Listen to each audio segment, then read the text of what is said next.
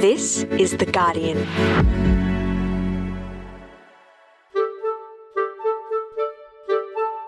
I'm Laura Murphy-Oates, coming to you from Gadigal Land, and this is the full story.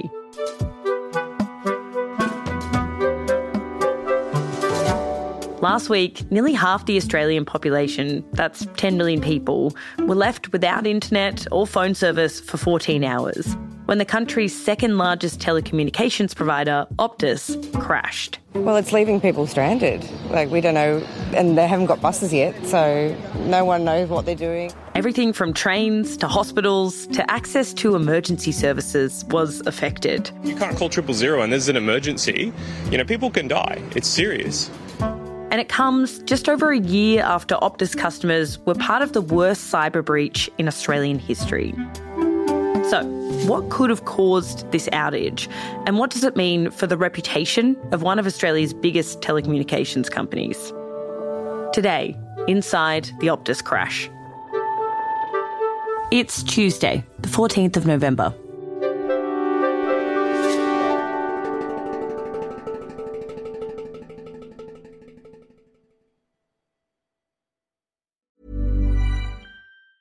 Tired of ads barging into your favorite news podcasts? Good news. Ad-free listening is available on Amazon Music for all the music plus top podcasts included with your Prime membership. Stay up to date on everything newsworthy by downloading the Amazon Music app for free or go to amazon.com/news ad free. That's amazon.com/news ad free to catch up on the latest episodes without the ads.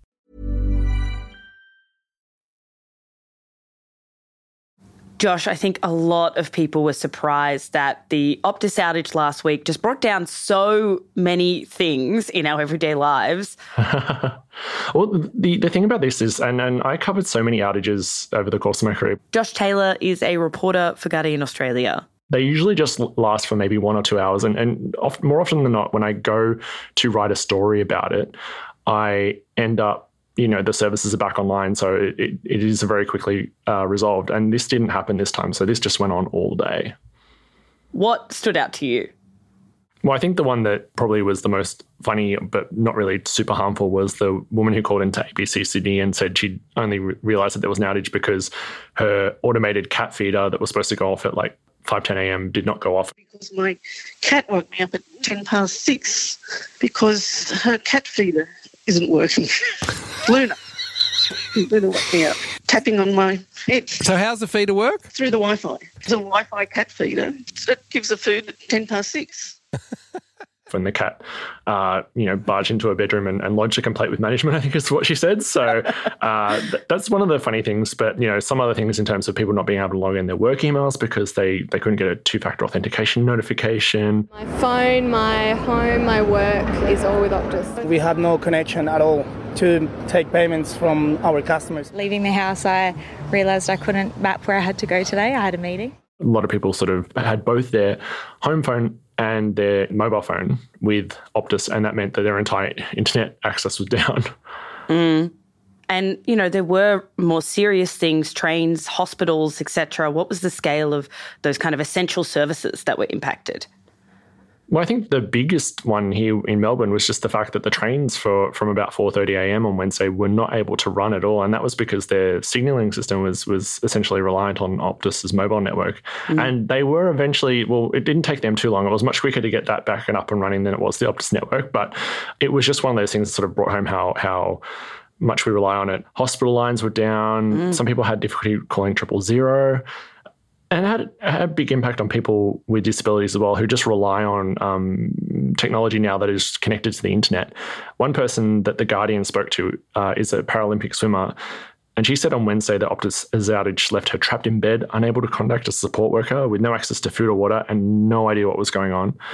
And that was because all of the devices in her home were smart and they needed to be connected to the internet to work, and she couldn't get support until Thursday morning. Do we know what the cause of this outage was?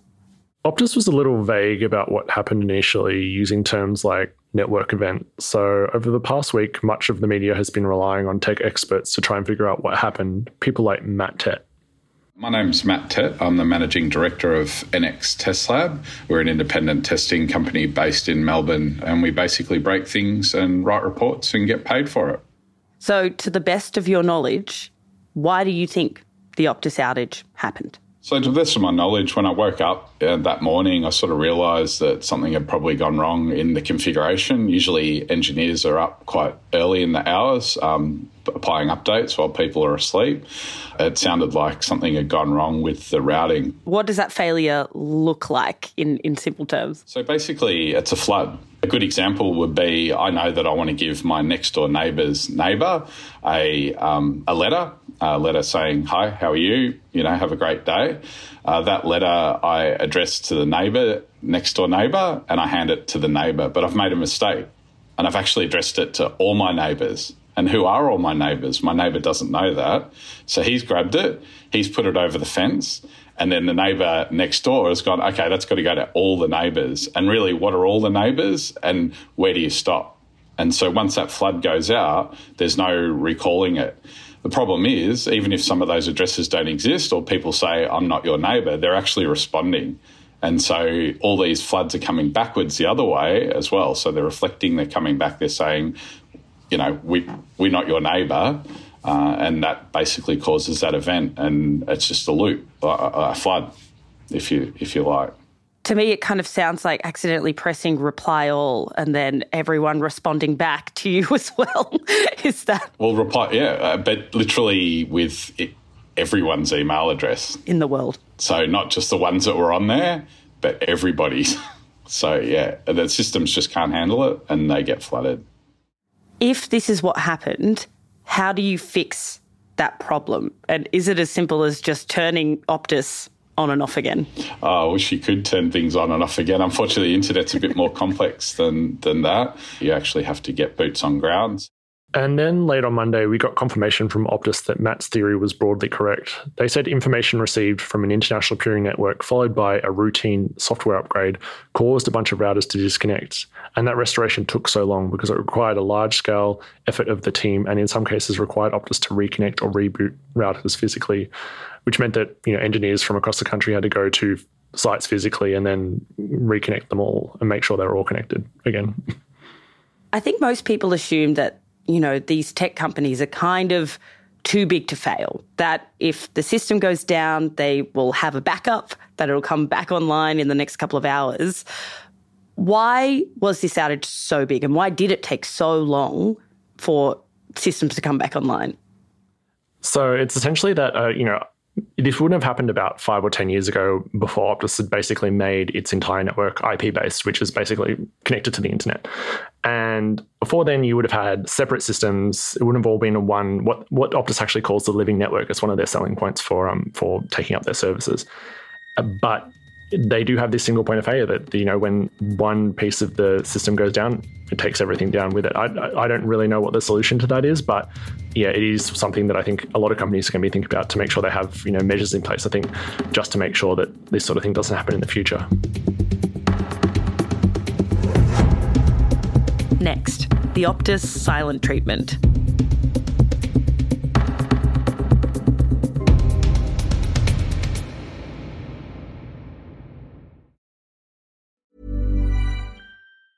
Ryan Reynolds here from Mint Mobile. With the price of just about everything going up during inflation, we thought we'd bring our prices down. So to help us, we brought in a reverse auctioneer, which is apparently a thing.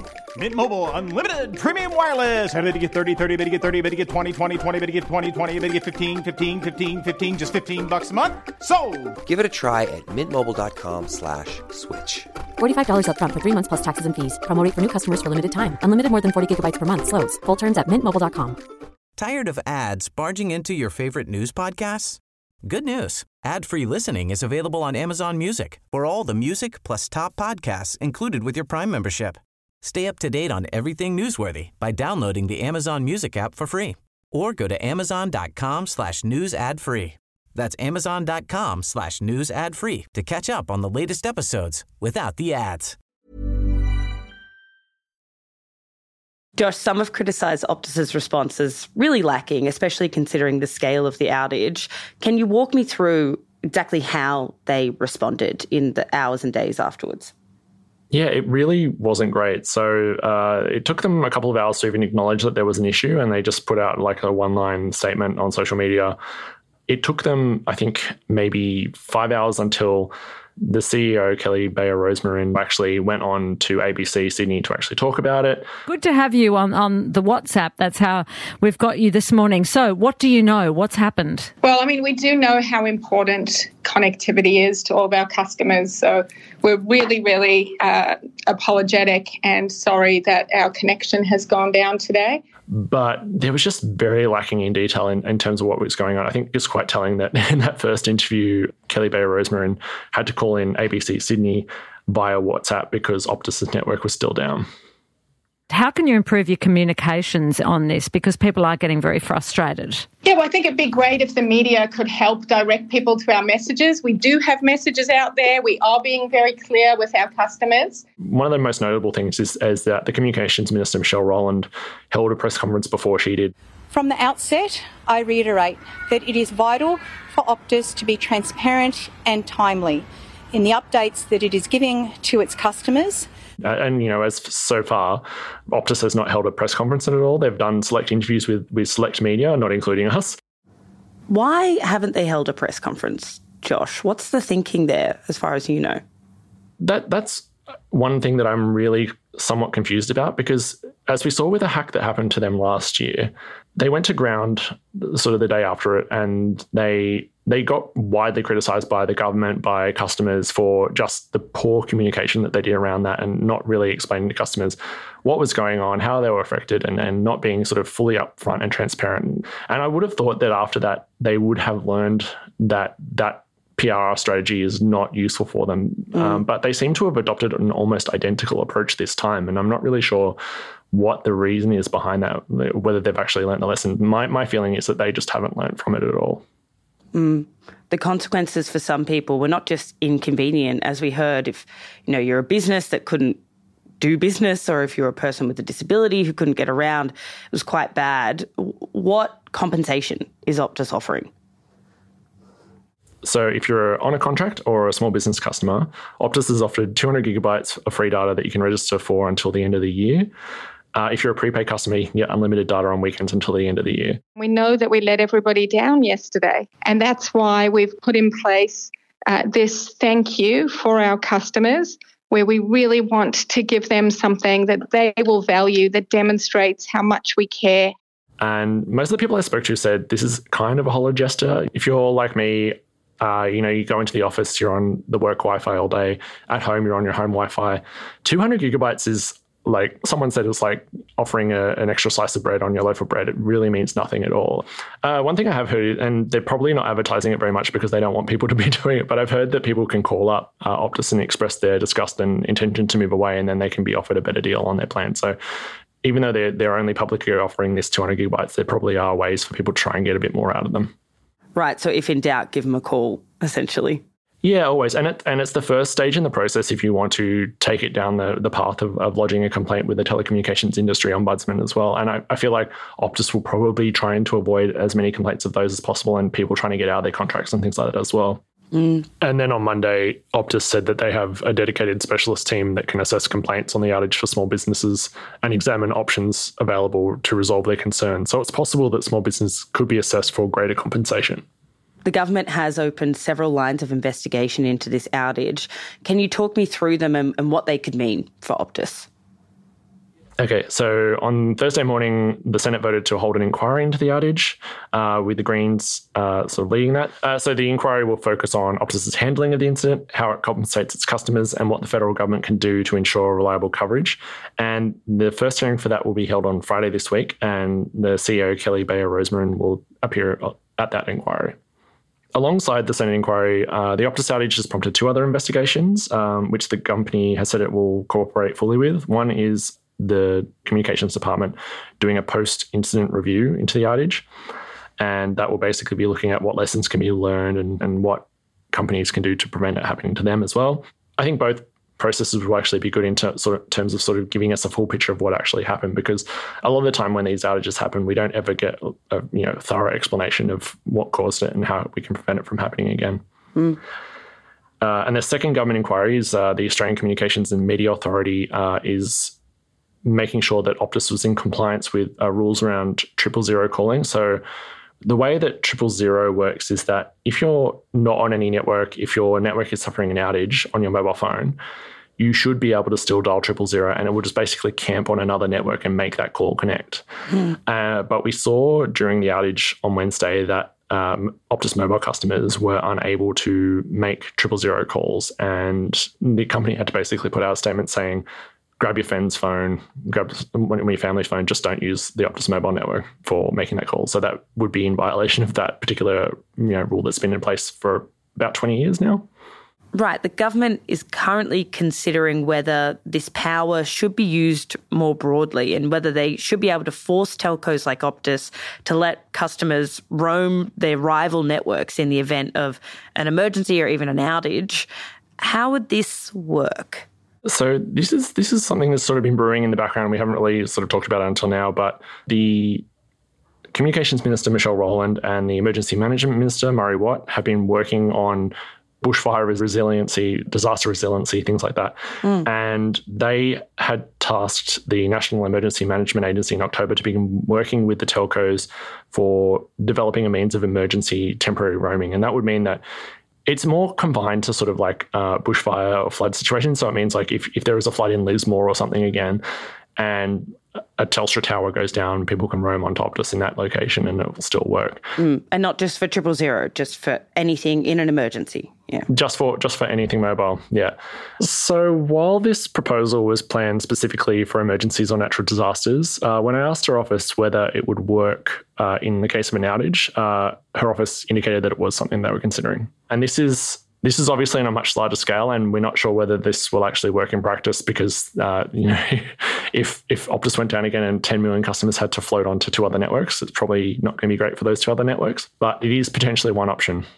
This roaming is in place in other countries like Canada, and they decided this was needed after a similar mass outage happened there. And they basically came up with a plan for if there's a massive outage like this for telcos to be able to roam different networks so their customers can keep having service. That it is interesting when the ACCC sort of looked into this earlier in the year, Telstra told them that it's technically feasible, but there was very strong resistance against doing it from the telcos because Optus said at the time that it would require them to invest hundreds of millions more dollars in their networks because they would have to have this redundant capacity sitting there basically waiting in case something happens. So we'll see what happens out of this NEMA process. They've got until March next year to actually come back to the government and say this is our plan, but it's still early stages at this stage. Josh, as we've discussed a little bit, last year Optus suffered the worst cyber breach in Australian history. There were at least 2.1 million ID numbers exposed.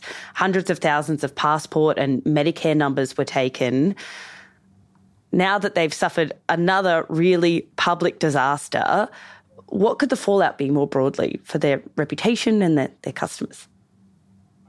I think it will be largely reputational damage. We'll have to wait and see what happens with customers. After the cyber attack last year, Optus saw complaints against it rise about 30%. And on the day that the Optus network came down, Vodafone and Boost both recorded like a 4-fold and 5-fold increase in sales on that day, and that was like their busiest sale day of the year. And a lot of that probably would have just been people who were looking for a temporary SIM to be able to connect their devices. But I think the next stage will be how Optus tries to keep their customers or win them back. I already talked about how, customers who said they were unhappy about it potentially getting better deals on their mobile. That would be one stage in how they try to keep them. We might see some reductions in price. I think probably the easiest way to compare it is, so 10 years ago, Vodafone had what was called Vodafail, where their networks were very unreliable and people were very unhappy about it. Telstra and Optus both sort of reduced their prices and snapped up a whole bunch of the Vodafone customers. That really hurt Vodafone for a couple of years, and it's taken a long time for their brand to come back to where it is now, and where they had to invest hundreds of millions of dollars in new networks and stuff like that.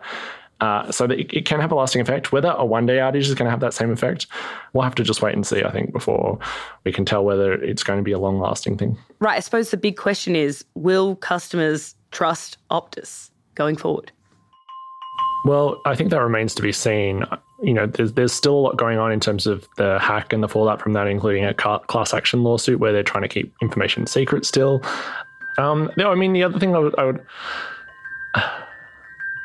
The other thing I would kind of say is it comes at a time when Optus is lobbying the government for a lot of things to get what they see as a sort of a fairer play in the market against Telstra.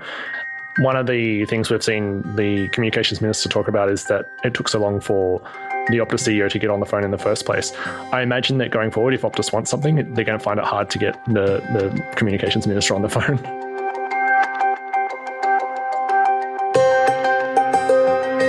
That was Josh Taylor, a reporter for Guardian Australia. He'll be reporting on the inquiries into Optus, including the appearance of Optus CEO later this week. Make sure to follow along at theguardian.com. If you liked this episode, don't forget to subscribe or follow Full Story wherever you listen to podcasts. You can also leave a review. That's it for today. This episode was produced by Karishma Luthria and Miles Herbert. The executive producer is Miles Martignoni, who stepped in for sound design on this episode as well. Theme music by Joe Koning. I'm Laura Murphy-Oates. Thanks for listening.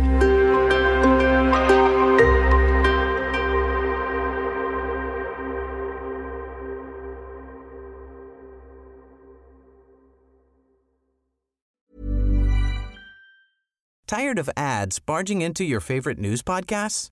Good news. Ad-free listening is available on Amazon Music for all the music plus top podcasts included with your Prime membership. Stay up to date on everything newsworthy by downloading the Amazon Music app for free or go to amazon.com/news ad free. That's amazon.com/news ad free to catch up on the latest episodes without the ads.